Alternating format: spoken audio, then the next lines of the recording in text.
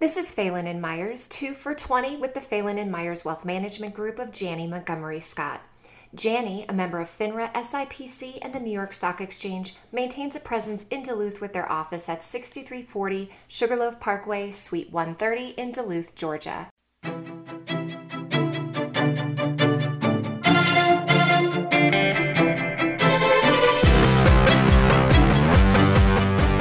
Greetings and salutations, everybody. It's Stephen Julian, your trusty co-host here for PHELAN Myers 2 for 20. PHELAN Myers 2 for 20 is brought to you by the PHELAN Myers Wealth Management Group of Janney, Montgomery, Scott.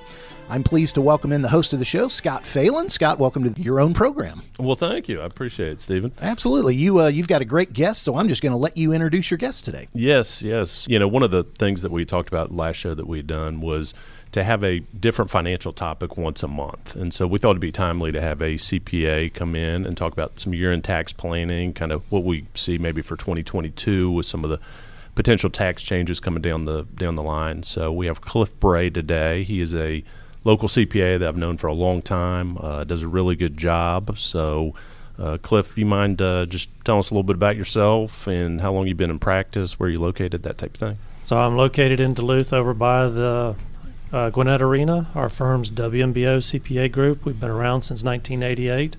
I've been in practice for 26 years now. Perfect. So why don't we jump right into it? So let's talk about, if it's okay with you, Cliff, just some year-end tax planning things that we see. So one of the things in my practice that we do a lot of, and hopefully it's not too much because, you know, hopefully we have gains across the board for the year. But if you have a stock or two or something like that you have a loss in, maybe some tax loss harvesting going into year end, do you see a lot of folks trying to do that this time of year? We do. One of the things that we do with year-end planning is try to, if a client has significant gains, we get with the brokers to say, hey, any stocks that got losses here that we can harvest to help reduce those gains so that even eliminate some of those gains and maybe create a deduction for you where we can take the limited $3,000 capital gain loss for folks. Okay. So do you mind just explaining a little bit to the audience how the losses work against gains? So, you know, if let's say I sell a stock and I've got a $50,000 gain. I sell some Home Depot and I have a $50,000 gain. If I can take losses elsewhere, how does that work to offset that gain? You sell the Home Depot for $50,000. Well, let's say Lowe's has a $60,000 loss. Well, we sell the $60,000 and we got a net $10,000 loss there.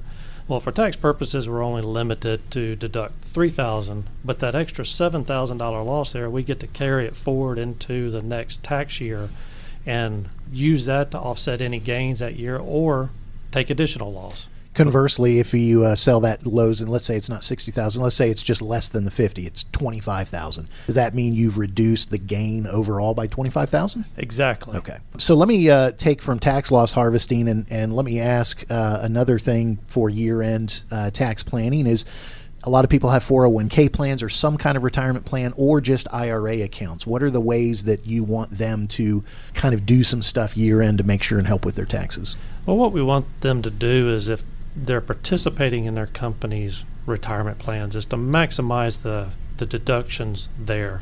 So like with 401ks, you can defer up to $19,500 for the 2021 tax year. If you have a simple IRA with your company plan, that's $13,500. But if you're over 50, you also have what's known as a catch-up. You can do an additional $6,500 with the 401k. So you've got a total of $26,500 there that you can defer and reduces your taxable income. And with your simple IRA, you've got another $13,000 if you're over 50 that you can defer, so a total of $16,500 deferred taxable income that will reduce your taxable taxes. So going into year end as an example, if let's say I've got, and I'm just under 50, I'm getting real close to 50 actually. So my maximum I could do is 19.5, right? Maybe I've deferred 10,000 so far this year. So what you're saying, I think, is going into year end, I could defer a much more significant part of my paycheck, maybe than I'd done up to that point, to get to that 19.5 or get closer to that 19.5. That's correct. So maybe I defer 50% of my income between now and year end to max it out. That's correct. Where in the past maybe I was deferring 5, something like. Okay. Or even let's say that you don't have enough we're short on time to the end of the year and trying to maximize that, you can always write a check to your employer and have them add that to your 401k withholding. Wow. Is that right? I did Little not. topic. Nice. I did not realize Something that even the advisor needs to learn. that. At the end. I did That's not a good know one. that. I did not know that. Let me ask this question, because retirement plans and IRA, when you were talking about the retirement plan and the 401k, you talked about salary deferral. Mm-hmm. Is the IRA contribution a salary deferral as well? It is not. Okay. So an IRA contribution is a direct deduction against your taxable income on your tax return. So it still helps, but not as much as deferring salary. Not as much. But if you don't have the opportunity to defer income through a retirement plan with a company, you can do an IRA, and for 2021, that's $6,000. Or if you're over 50, you can add another $1,000 to that for a total of $7,000 of a deduction. A lot of time, this time of year, you'll see folks doing charitable giving. So do you mind talking a little bit about how that works? And then do you normally recommend giving, for example, a highly appreciated stock or writing a check to charity? So in talking about the stock, we always recommend doing gifting the highly appreciated stock. Because if you give that, then you're giving the fair market value of that stock. So let's say that, going to the Home Depot example of the selling for capital gains, let's say it's $50,000, it's worth $50,000. If you give that stock of $50,000, that's your charitable deduction. Mm-hmm. But let's say instead of you go to give the cash of $50,000 and you sell that stock and you have a $25,000 basis in it, so you have $25,000 of gain. Well, if you give the $50,000 of cash, now you got to pay tax on that $25,000 of gain that you just realized. So we always recommend give the stock, avoid the capital gain in those scenarios. So in that example, give the $50,000 of stock. Charities don't pay any taxes because they're tax-exempt organizations. You get the same $50,000 deduction that you would get if you gave cash. And you could turn around and buy $50,000 worth of Home Depot with the check that you were going to give to charity, and now you have a $50,000 basis in that Home Depot versus a $25,000 basis. Correct. I got you. Scott's getting very excited about this strategy. I think he's going to talk to some of his clients. Let me ask this: and as far as gifting to charity, what about gifting to individuals? What are some of the tax benefits to gifting to individuals? Gifting to individuals is it's not a tax deduction to itself, but what that does is that allows you to move money out of your taxable estate if you have one. Okay, so it's not a deduction, but it reduces your estate. Okay. Right, so it reduces your estate, and your limit for 2021 is $14,500 per individual, whereas a married filing joint couple is $14,500, so $29,000 total to one particular individual for a husband and spouse. Okay. We've been talking about year-end tax planning basics. Before we get to the next topic, let me just ask something a little bit. Let me just let you impress us with something maybe a little bit less known, because I think a lot of people know some of the things we've been talking about. You've impressed us with the year-end write your check to the company. I like that one. Anything else as far as a credit or anything for year-end tax planning that people would go, what? Never heard of that. So let's say for 2021, if you are over age 72, have to take your required minimum distribution out of your IRA. Well, there are still rules in place that allow you to make a contribution to a charitable organization of your required minimum distribution that satisfies those rules for the RMDs, but is not subject to tax on your personal tax return.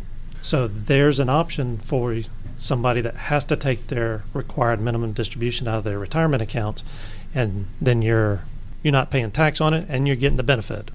So just to clarify, so if my required distribution is $25,000 as an example, and I'm 74 years old, I could give some or all of that to charity, and it would keep that off my tax return. That's correct. Right. Okay, I got you. So one thing that I hear folks talk about from time to time are movie credits. And, there's lots of movies that are filmed in the state of Georgia. Can you just kind of explain how that works in terms of, what the tax benefit is, why movie credits are available in the state? So the state legislature, to help promote filming in the state of Georgia, instituted tax credits that the movie companies could generate from their revenues. And they also made those movie credits transferable to individuals.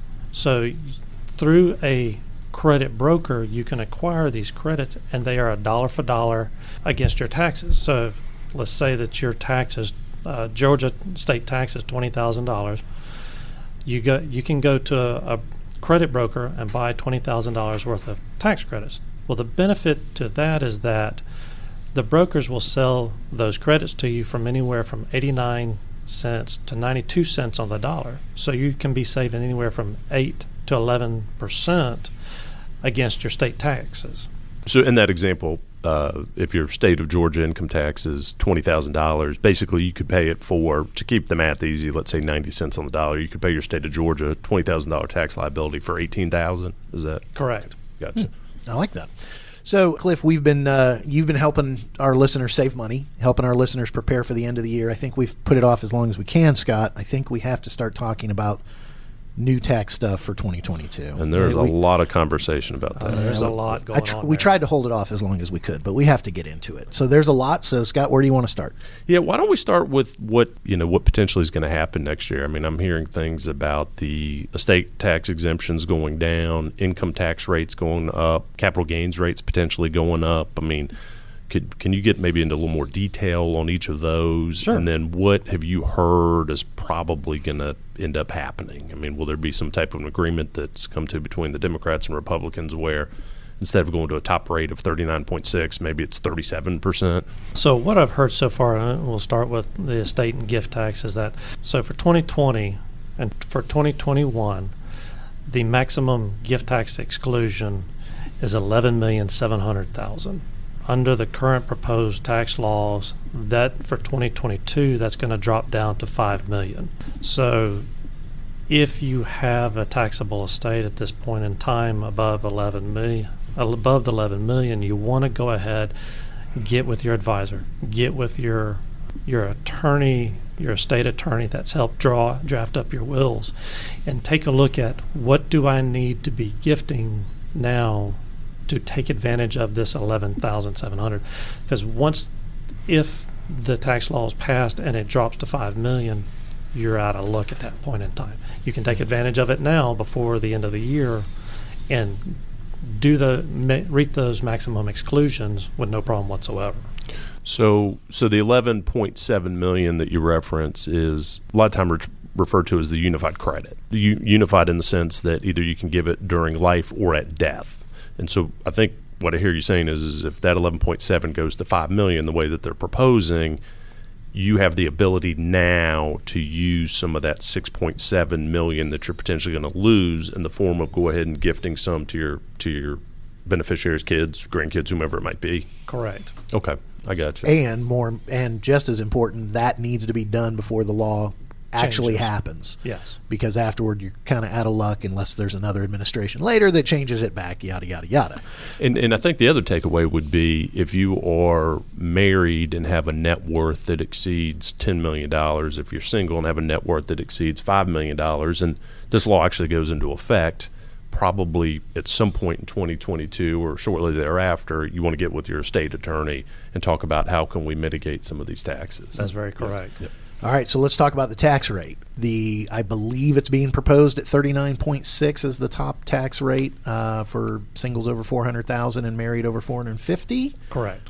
Is that a done deal? Is it? I mean, we're asking you to pull out your crystal ball. We know it's very cloudy, but give us your best guess. My best guess is it won't happen until next year, based on everything that I'm seeing out of Congress. The Republicans, the Democrats do not have the votes based on the Republicans and the moderate Democrats. I think if we'll see something probably in 2022, but given the way things are going right now, I I feel I don't see that happening before year end. And if they do something, let's say in the middle of 2022, will that revert? That'll basically cover entire income of 2022. So we almost need to anticipate some kind of raise at some point next year. I believe so. Fair to say. That's fair to say. Okay. So in the top tax bracket currently is 35%, correct? Correct. Okay. So 35 to 39.6 potentially, or maybe they come to some type of agreement and settle on 37%. That would be nice if they did, but And let me show. I'm by the way, as a trusty co-host occasionally on Business RadioX, I'm allowed to ask one very dumb question every show. So this might be it. So the highest tax rate going up to 39.6. What about the other rates? Are they all being potentially going up? Only a couple, just the highest? So from what I have read to date, the rates up to 28% will not change. But the 32 and the 35% will make some changes between the 350 to the 450,000 mark for married filing joint filers. Good. A couple other quick topics. Capital gains rates. Where do you see those potentially going up? And then once you answer that, I'll have a follow-up question for you as well. So with the capital gains rates, we see them going up to 25% for individuals over, I believe it was $500,000 in total income, $450,000 for married filing joint, and $400,000 for singles. The current proposed is that rates would take effect this year after September 13th, starting September 13th through the so end of the year. retroactive. So it would be retroactive to today, and anything that was prior to September 13th of 2021 would be under the old rules of a maximum of 20%. And that also takes in if you've got any legal contracts that are in place prior to September 13th, those legal contracts would also follow the 20% rule. And is this part of the bill that has yet to be passed? So that's what they're talking about. So that's still alleged, I guess. That's still point. alleged. Okay. That's still waiting to be voted upon. And if you're thinking it may not happen till next year, I guess it's up for debate whether that would still be retroactive to September. Maybe it's retroactive to January. Who knows? Who knows? Yeah. But if it went through in 2022, more than likely it would be retroactive to January 1st. And under those 400 and 450,000, that rate would stay the same at 20%. It would you'd still have your 15 and 20% rates at that point in time. Okay. So one thing that I see some landowners do to defer cap gains on the sale of land is 1031 exchanges. Have you heard anything regarding 1031s and those potentially being done away with? I've heard talk about them being done away with. My feeling is I don't think they will get that through the negotiation process.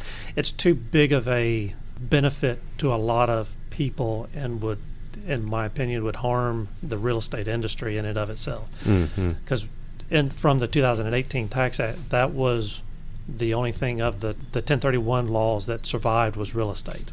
And then one last question before we wrap up here. What, going into year end and doing some year end planning, would you be selling assets now in anticipation of some of these cap gain changes if you're a higher income person, or would you continue doing what you're doing and not trying to get too cute with the tax code? I think it all depends on your likelihood and also your level of risk tolerance. There are going to be clients that will want to go ahead, I want to go ahead and capitalize and take the gains based on now and roll the dice. Other people that will be, all right, I'm going to roll the dice and just see what happens next year.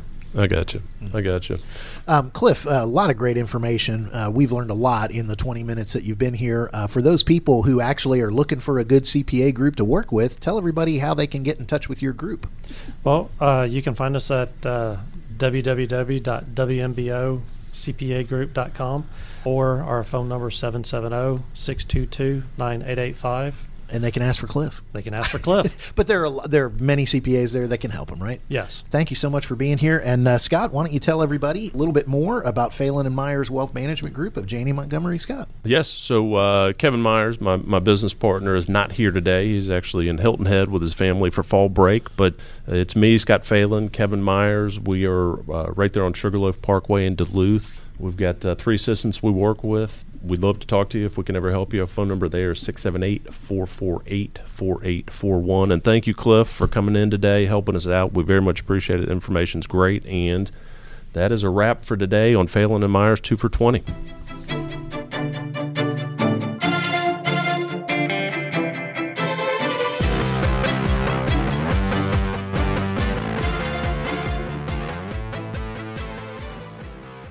Any examples provided are hypothetical and do not take into account any specific situations. The hypothetical examples are provided to help illustrate the concepts discussed throughout and do not consider the effect of fees, expenses, or other costs that will affect investing outcomes.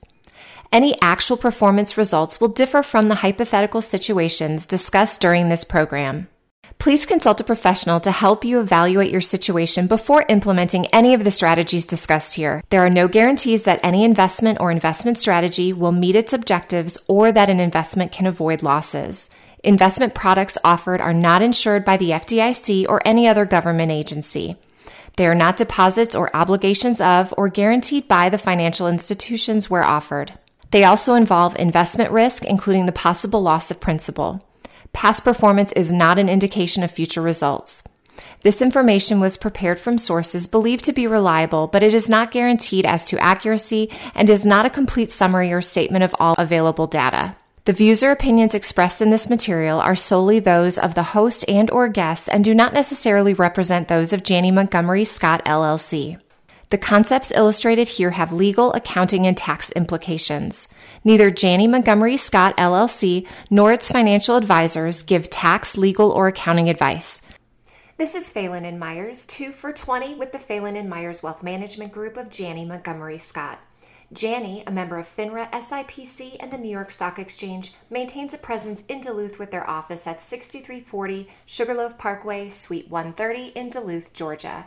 The information provided here is taken from sources which we believe to be reliable, but the accuracy and completeness of such information is not guaranteed by us. This is not an offer to sell or a solicitation of an offer to buy any securities. Opinions expressed are subject to change without notice and do not take into account the particular investment objectives, financial situation, or needs of individual investors. Employees of Janney Montgomery Scott, LLC, or its affiliates may, at times, release written or oral commentary, technical analysis, or trading strategies that differ from the opinions expressed here. Investing may involve market risk, including possible loss of principal. Janney Montgomery Scott, LLC, its affiliates, and its employees are not in the business of providing tax, regulatory, accounting, or legal advice. Any tax-related statements are not intended for and cannot be used or relied upon by any such taxpayer for the purpose of avoiding tax penalties. Any such taxpayer should seek advice based on the taxpayer's particular circumstances from an independent tax advisor. For more information about Janney, please see Janney's Relationship Summary Form, Form CRS, on janney.com/CRS, which details all material facts about the scope and terms of our relationship with you and any potential conflicts of interest. For a full description of Janney's investment advisory products and services, please refer to Janney's Form ADV Part 2, available on Janney's website or by contacting a Janney financial advisor.